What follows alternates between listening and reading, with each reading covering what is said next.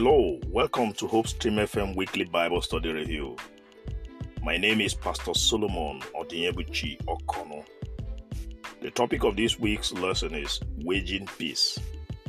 The memory text is Ephesians chapter 6, verses 16 to 17. In all circumstances, take up the shield of faith, with which you can extinguish all the flaming darts of the evil one, and take the helmet of salvation and the sword of the Spirit, which is the Word of God. Please pray with me. Almighty Father, thank you for the opportunity we have to study your Word today. Dear Lord, grant us your Holy Spirit to lead us into your Word and bless us again in the name of Jesus Christ. Amen. Ancient armies placed great importance on military armor because it was very important in safeguarding soldiers on the battlefield. Various types of armor, such as bronze or iron breastplates, helmets, and shields, were used to protect soldiers from enemy weapons like swords, spears, and arrows.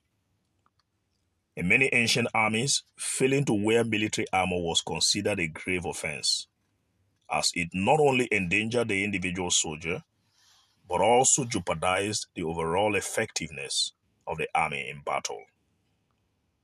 The good thing is that individual soldiers did not need to spend their own money to use the armor. They were provided for free by the army. All the soldier needed to do was just to walk into the armory by permission and gear up any of the armors. In today's lesson, Paul, the great missionary apostle, imagines Christians as soldiers of a great army, the church. And as with the army, he calls our attention to the importance of gearing up our spiritual armor. Also, as with the army, God has made available through Christ every spiritual armor we need. Now, all we need to do is just to reach out to the spiritual armory of God and safeguard ourselves against the attacking side. The church, a unified army. Soldiers in ancient armies took upon themselves the responsibility for safeguarding and defending one another, thereby creating a sense of mutual reliance. This collective defense strategy fostered trust among comrades, motivated soldiers to fight courageously, and protected fellow warriors on the battlefield. The success of ancient armies often hinged on the strength of these bonds and the willingness of soldiers to defend and shield one another from harm. Victory in Greek and Roman warfare was dependent on the cooperation of the soldiers in a military unit, and especially in their support for one another in the heat of battle. Daring to fight alone was seen as barbaric and was a sure way to individual defeat and collective doom. Paul's counsel in Ephesians 6 are to remind us that the church has not come into battle with Satan as individuals, but as an army. Paul meant to teach that a great controversy, though, affects each one of us individually, but in order for us to survive the attacks of Satan, we must be studying together. We must be praying for one another. We must be watching one another's backs. Each one encouraging each one, because the weakness of one will certainly affect the entire team, the church, which is the body of Christ. Ephesians 1, 22 to 23. Ephesians 4, verses 1 to 6. In what ways are you working together with others in the great controversy in order to help one another in the struggle against evil in whatever form it comes? Belt and breastplate. Ephesians 2 verse 8. For by grace you have been saved through faith, and this is not your own doing, it is the gift of God. This entire lesson is a call for believers to put on the armor of God while involved in the great controversy. Paul imagines a typical Roman soldier kitted for battle with various armors all over his body. Paul counsels that believers should suit up in spiritual armor just as Roman legionnaire. He likens military armor to righteousness, the gospel of peace, the word of God, the sword of the Spirit, truth, and salvation. All of these, except truth and salvation, come by hard work, but truth and salvation are gifts from God. Truth is not the believer's own, it is a gift of God. Ephesians 2 verse 8. Although truth and salvation are God's gifts, we still need to take action to access these gifts. We are to put on God's truth. We are to experience and use these divine gifts. Just as the body armor used by soldiers in Paul's day protected the user's vital body parts from the blows and thrusts of the enemy. In this same way, Paul calls all believers to experience the spiritual protection which God offers to all his children. In Ephesians chapter 4, verse 24, and Ephesians 5, verse 9, he relates righteousness to treating others justly and well, especially fellow members of God's church. What can you do differently from today to begin to treat others justly? Sure, the church wages war. In many Middle Eastern and Asian cultures, it is customary to remove one's shoes before entering a home or a sacred place, such as a mosque or a temple. This practice is a sign of respect, cleanliness, and humility. Removing one's shoes signifies leaving the dirt and impurity of the outside world behind and entering into the space of peace and sanctity. In the Bible, shoes or feet also symbolize peace or good tidings. Isaiah writes in Isaiah chapter 52 verse 7, "How beautiful upon the mountains are the feet of him that brings good tidings, that publishes peace." A Roman soldier going for battle would wear a pair of solid military sandals, which was rugged enough to allow the soldier hold his ground in the battlefield. Ephesians 6 verse 11, Ephesians 13 verse 14. With the sandals also, the soldier ran home to bring good tidings of victory of God's people. Isaiah 52 verse 7. But why do we have to link military battle with peace? Isn't this contradictory? Well, Christ's victory over Satan, which he brought on the cross of Calvary and which brought us peace, was the greatest battle of all time. We too, in search of final victory, are in battle, the great controversy. We can't discuss peace without spiritual battles. But the good news is that Christ has already won the battle for us and has granted us peace. All that remains is for us to accept the victory through Jesus Christ.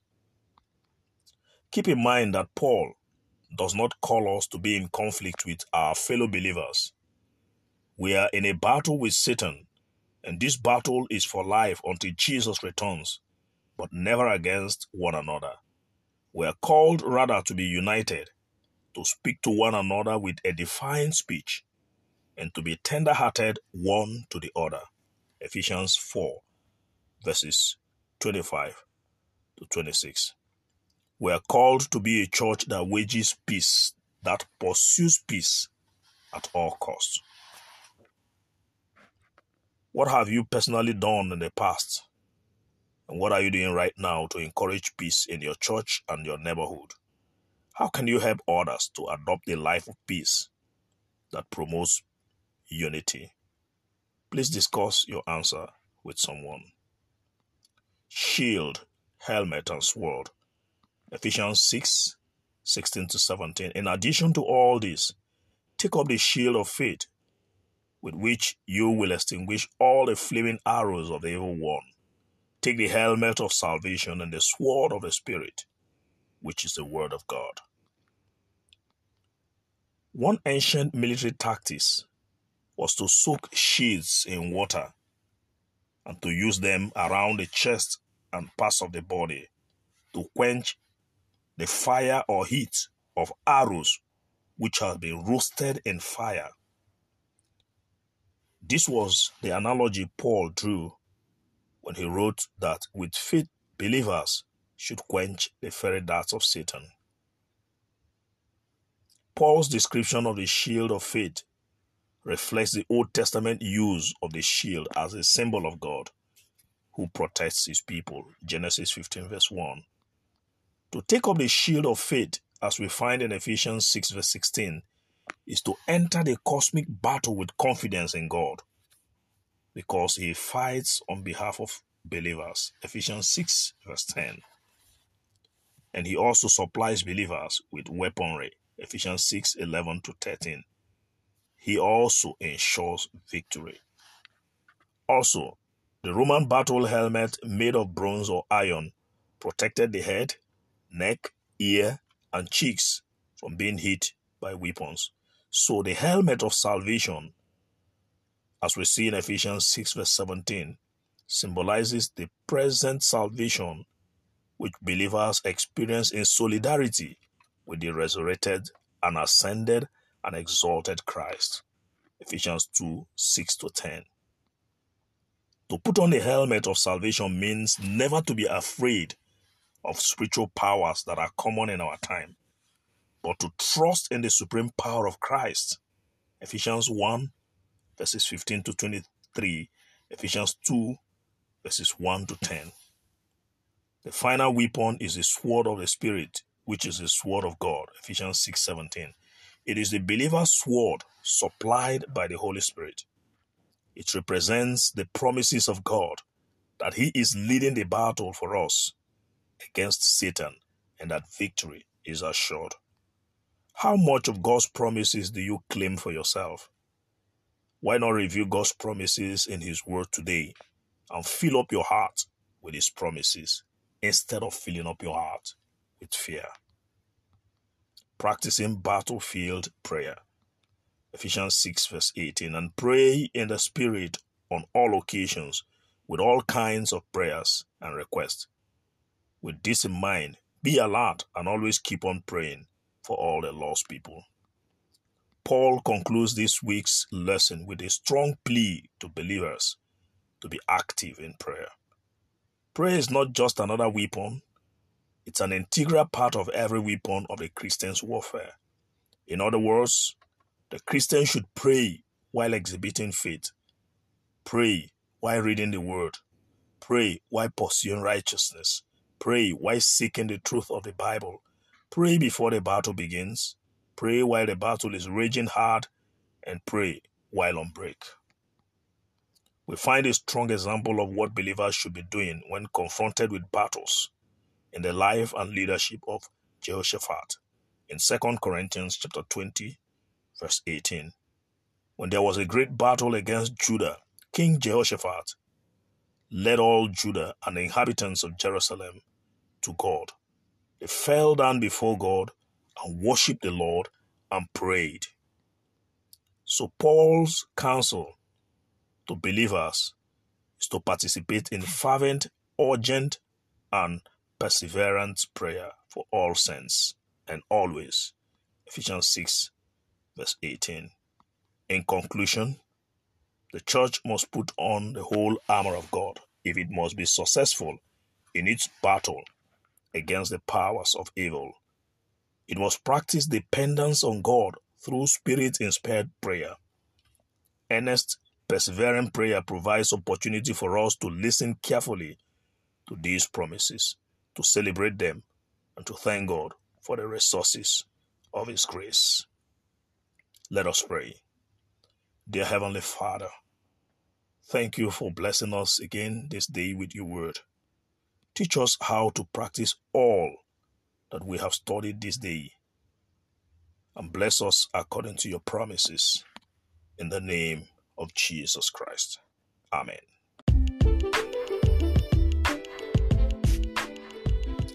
Thank you for studying with me again on Hope Stream FM.